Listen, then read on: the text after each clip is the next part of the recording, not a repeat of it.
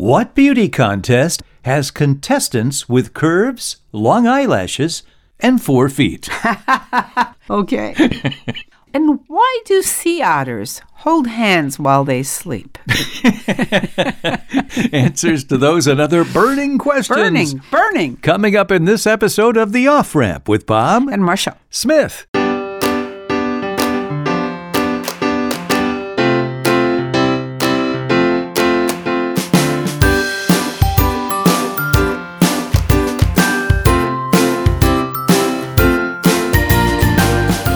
Welcome to The Off-Ramp, a chance to slow down, steer clear of crazy, and take a side road to sanity to get some perspective. Well, new year here, Marcia, new year. So here's my question as a new perspective on the new year. What beauty contest has contestants with curves, long eyelashes, and 4 feet? This is a multi-million-dollar contest going on in a certain part of the world. It's got to be dogs. No, it's not dogs. Well, they don't necessarily have. Who has long eyelashes? Ostriches have long eyelashes. They do, but okay, hold on. Another animal that has long eyelashes. Really? In cartoons and things. Who? 4 legs. 4 legs. Shapely. Tell me. Camels. Really? Yes, there are camel beauty contests in the Middle East. They are huge. They go from week-long events to 40-day events, and they're meant to celebrate the traditions of Bedouin tribes. But because Bedouins aren't doing much these days in the desert, and many have become incredibly rich, they conduct huge contests to see who's got the most beautiful camels. And at one such contest, a 2-hour drive southwest of your favorite city, Abu Dhabi, 24,000 camels from all over the Middle East compete. Oh my God, it's a camel show. It's amazing. Vast sums of money change hands as camels are sold. But guess what? Scandal has entered the picture, Marcia. Just in December, organizers of a popular camel beauty contest in Saudi Arabia had to disqualify 43 contestants after cracking down on Botox injections and other forms of tampering by breeders. Can you believe that? Oh, man. Now listen to this. This is the 40-day King Abu Lazi Camel Festival. Abu Lazi. 60 miles northeast of Riyadh, starting at the beginning of December. Breeders there compete for more than $66 million in prize money. That's why there's tampering, so the stakes are high. Well, unscrupulous breeders have injected Botox, silicone, and other fillers and inflating body parts using rubber bands, all kinds of things to enhance the appearance of their camels. Sounds like Miss America. Oh, it's terrible. Oh, my God. This year, organizers dealt with 147 cases of tampering. No kidding. The largest number since the festival began. Now, that's truly amazing. Bob. That's just awful, isn't it? It is. Okay. Let's go on to something more fun, Bob.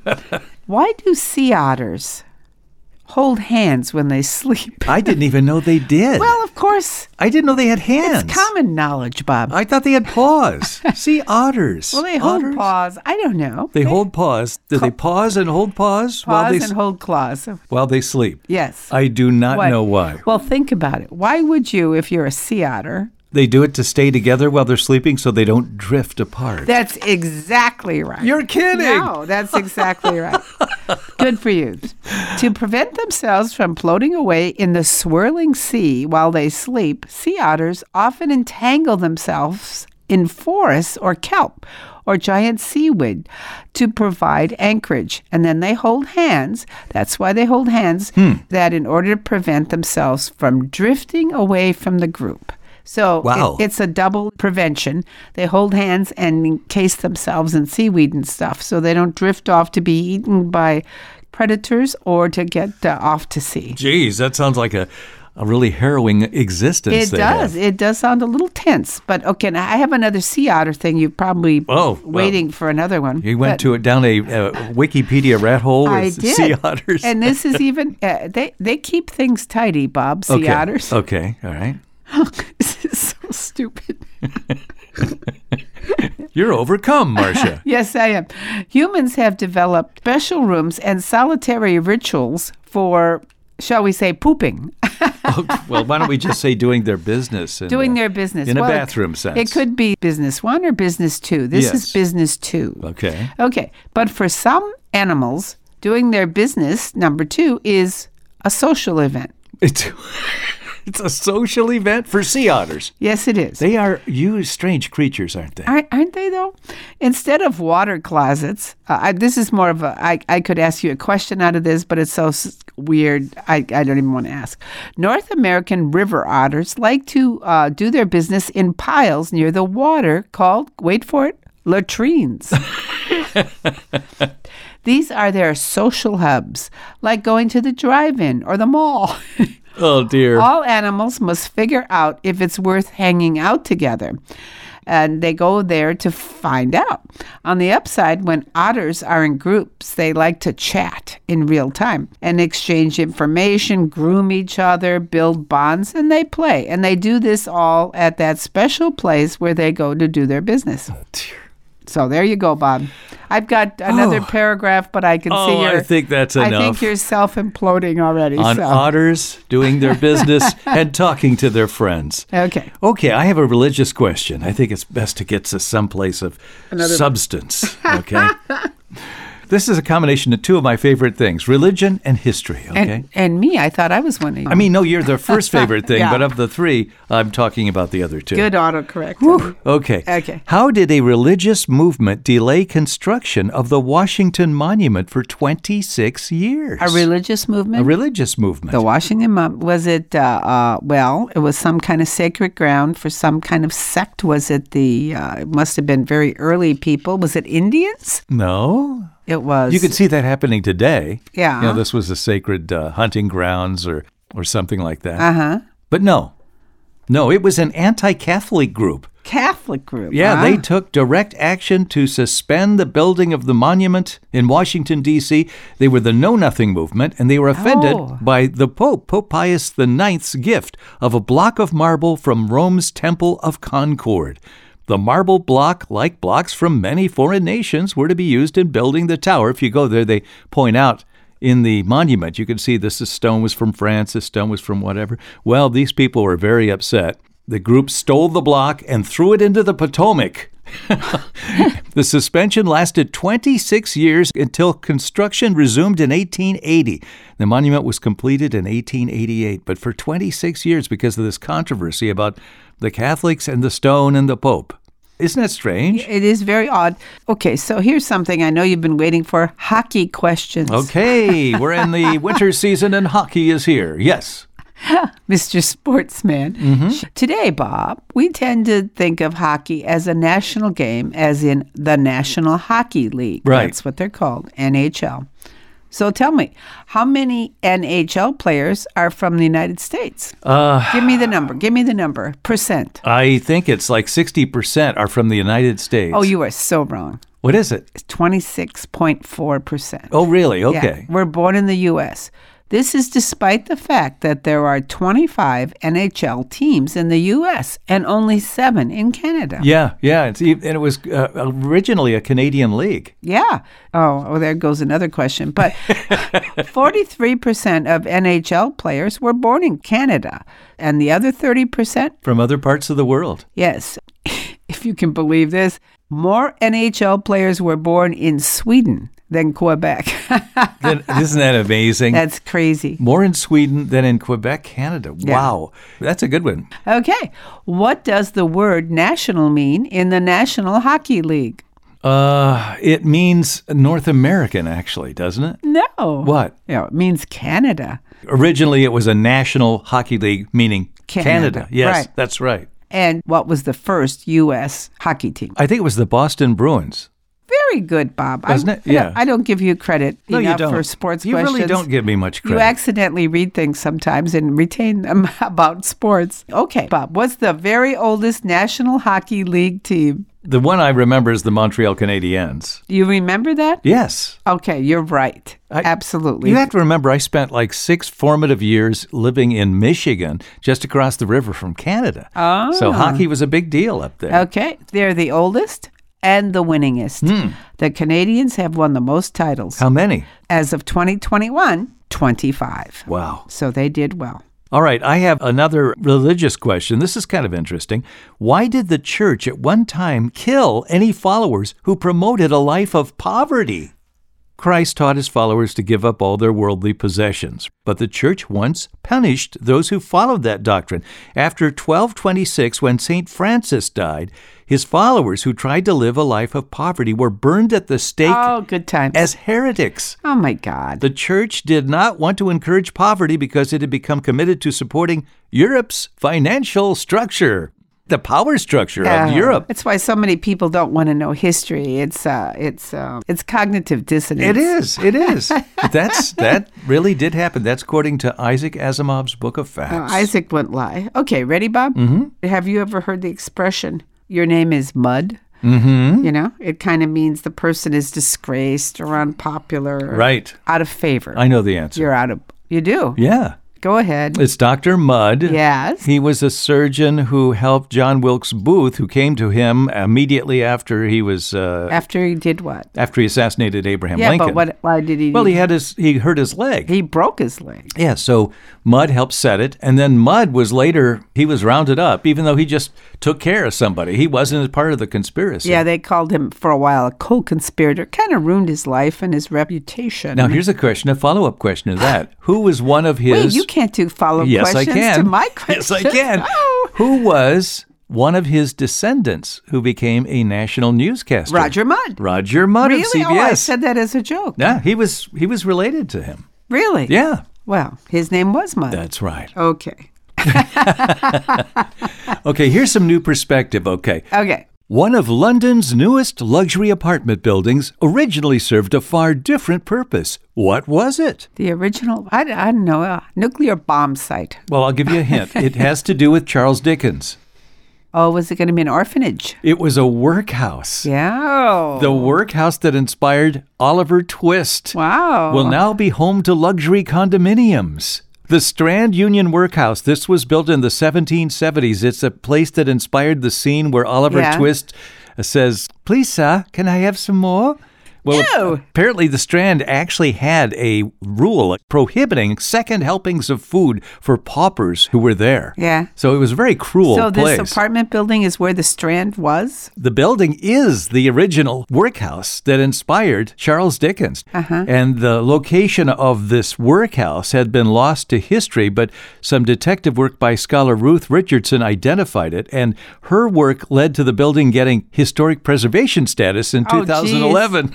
And that led to the National Health Service, which had used it for an old hospital. They were trying to tear it down to make room for luxury condominiums, so they abandoned that, and they hired a developer. So now the workhouse itself is going to be luxury apartments. Somehow that doesn't seem quite right. It seems strange, doesn't it? Should be a food pantry or something useful. The building that was once home to a cruel, infamous institution will be home to affluent Londoners if they can afford the $1.3 million starting price for the apartments. There you go. Oliver Twist would have loved that twist on history. Twist. And here's an irony that Charles Dickens would have liked. The first step in rehabbing the building was rather grisly. They had to remove remains from the on-site pauper's graveyard. Oh, my God in heaven. There were grave pits, some with coffins stacked 8 deep. So they had to remove all that. What dignity for them.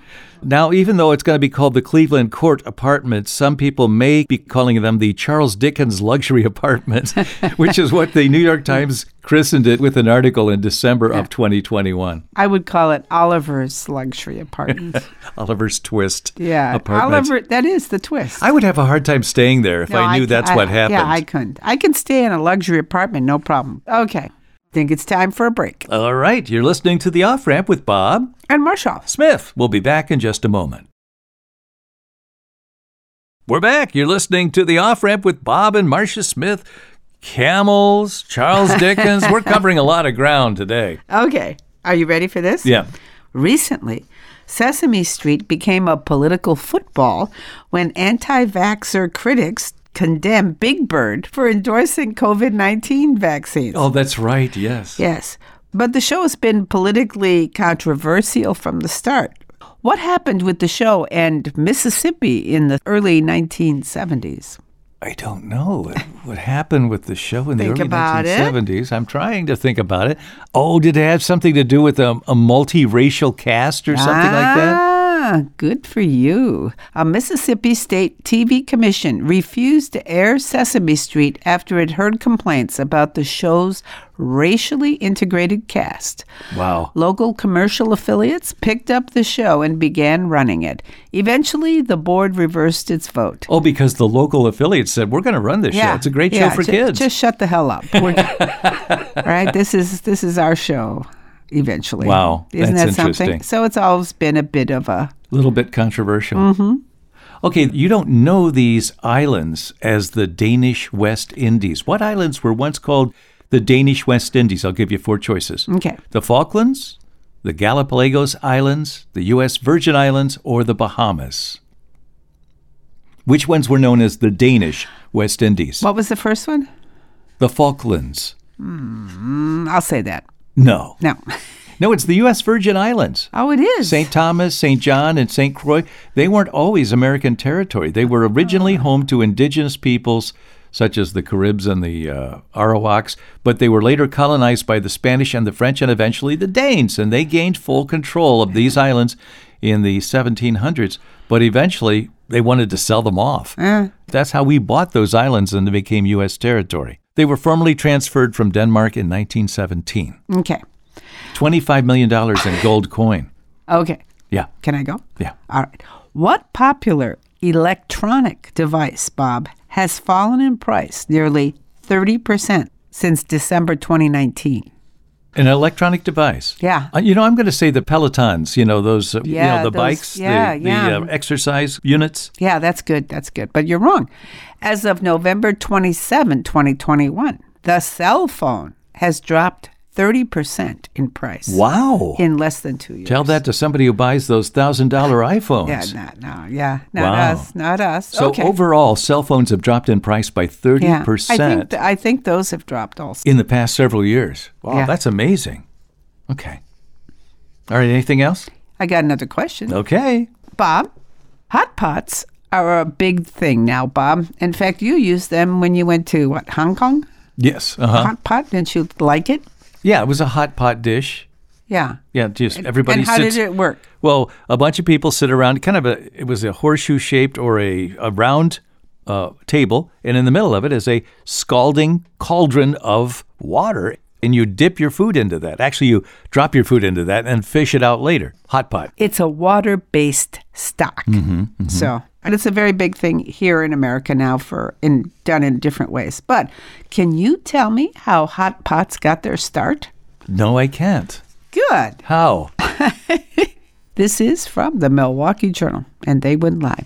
The creation of the hot pot can be summed up in a few words. Necessity is the mother of invention. In the Three Kingdom period, the years AD 220 to 280, there were a lot of wars. Where? In China. Okay. People were always conquering each other. The soldiers wore copper helmets. And the soldiers used those helmets as their pots to cook the food in for themselves. And that's how it all started. No kidding. Yeah, they just took their hats off and put their food in there and boiled it, and that I'll was be darned. So that was the beginning. Yeah. They must have been big hats. Well, a helmet, you just put that in there. Okay, what did Babylonians consider to be the wisest of all of their love customs? The wisest of their love customs. Yes. Well, I have a few amusing thoughts about that, but I'll let those go. And I will say, I don't know, did they invent marriage? Well, it had to do with marriage. They would auction off marriageable girls every year, and men had to bid high for the most attractive girls. Yeah. That money provided dowries, so the ugly girls that no one would bid for could find husbands. Really? Yeah. So it was some equanimity there. If you want to say it that way, yes. I could barely say it. Oh, my goodness. Well, that must make you feel real proud if you're one of the girls to get the leftovers. Hey, at least you got married. Did you? To the ugly guys, no doubt. Okay. Okay, I've got a question. One more question. Sure. Almost every country has national parks, right? We have a lot of them here in this country, and other countries have their own national parks. But what is the only country whose capital contains a national park? Really? I didn't know there was only one. Yes, I'll give you some ideas here. Nairobi, Kenya, Seoul, South Korea, Washington, D.C., or Bangkok, Thailand? Seoul. No, it's not Seoul. What is it? Second guess. Not Thailand, because I know something about that. Not D.C., because that's Arlington. Okay, so that leaves Bangkok and Nairobi. So I'll say Bangkok. No, it's Nairobi. Sorry, Marsh. I'm helping you out here with clues. Oh, my gosh. I got 3 out of 4 wrong. Nairobi, Kenya. It's the only world capital that contains its own national park. It's Nairobi National Park. It's also the oldest national park in Kenya. It's established in 1946. Although it's smaller than many other national parks, it is teeming with wildlife. You were right when you were thinking that might be. A wildlife rarely seen elsewhere. Zebras, black rhinoceroses, lions, and giraffes are in the Nairobi National Park in Nairobi, Kenya. I'll be danged. Okay. How are American calendars different from international standards? American calendars different from international? Is it that the week starts on Sunday? How did you know that? I don't know. I just thought that would be a different thing. I could see that be a different thing for people. No, the day starts on Monday. Yeah, and doesn't that make you crazy? How many times have you screwed up the calendar because you're thinking that's not Sunday, that is Monday on the calendar, and it's actually Sunday? You know, never for me. Really? For me, it's always Sunday is the first day of the week. Well, see, if you grow up in a religious home, Marsh. My heathen family. Okay. All right. So, according to Ask Marilyn, American calendars are out of sync with Americans. Our calendars do not follow international standards, ISO standards, which start the week with Monday and end on Sunday. Our country's practice of starting the week on Sunday dates back to the Romans, who named the days starting with the Sunday and the moon Monday. So that's it. It's a Roman thing. And that makes sense. And that's why our calendars don't look like everybody else's calendar. Well, how about that? And that bothers you still to this day. It bothers me when I screw up the dates when I'm planning something. Okay, I've got 2. Let's just think to the summer months, okay? These are 2 facts I thought was kind of interesting. Plants have a way of communicating with each other. The scent of freshly cut grass is equivalent to a cry for help. Oh, no. Isn't that awful? Says who? Well, this is from Mental Floss. I've got the story if you want it. And then what is a lawn mullet? A lawn mullet. Is that when your blades don't cut evenly? No, it means having a neatly manicured front yard, but an unmowed mess in the back. Well, that's a lawn mullet. All right. Before I get to my quote to end the show, I have one quick question for you, Bob. Okay. Who was Winnie the Pooh named after?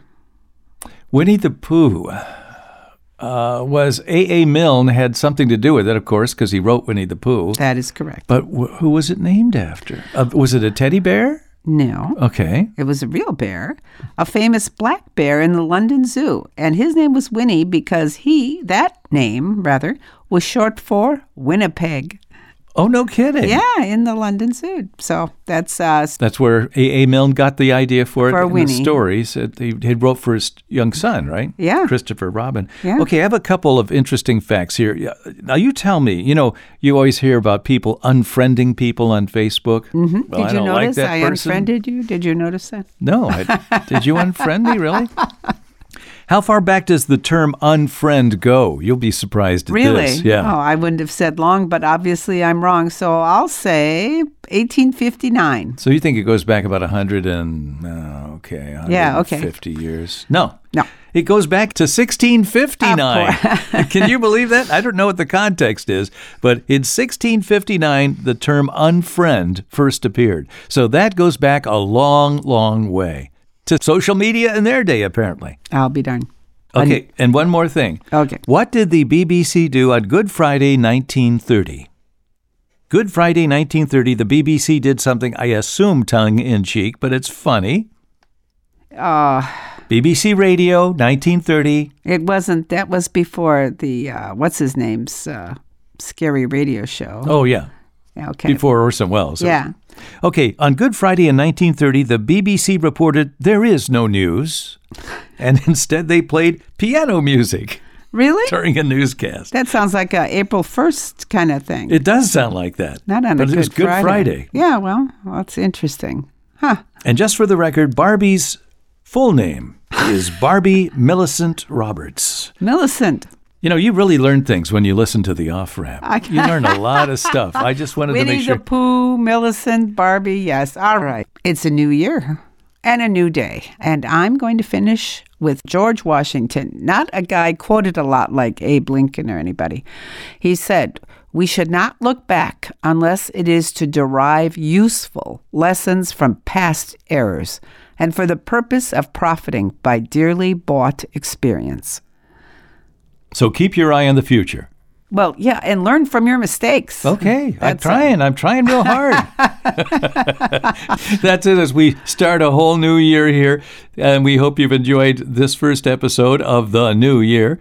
I'm Bob Smith. I'm Marcia Smith. Join us again next time when we return with more trivia on The Off-Ramp.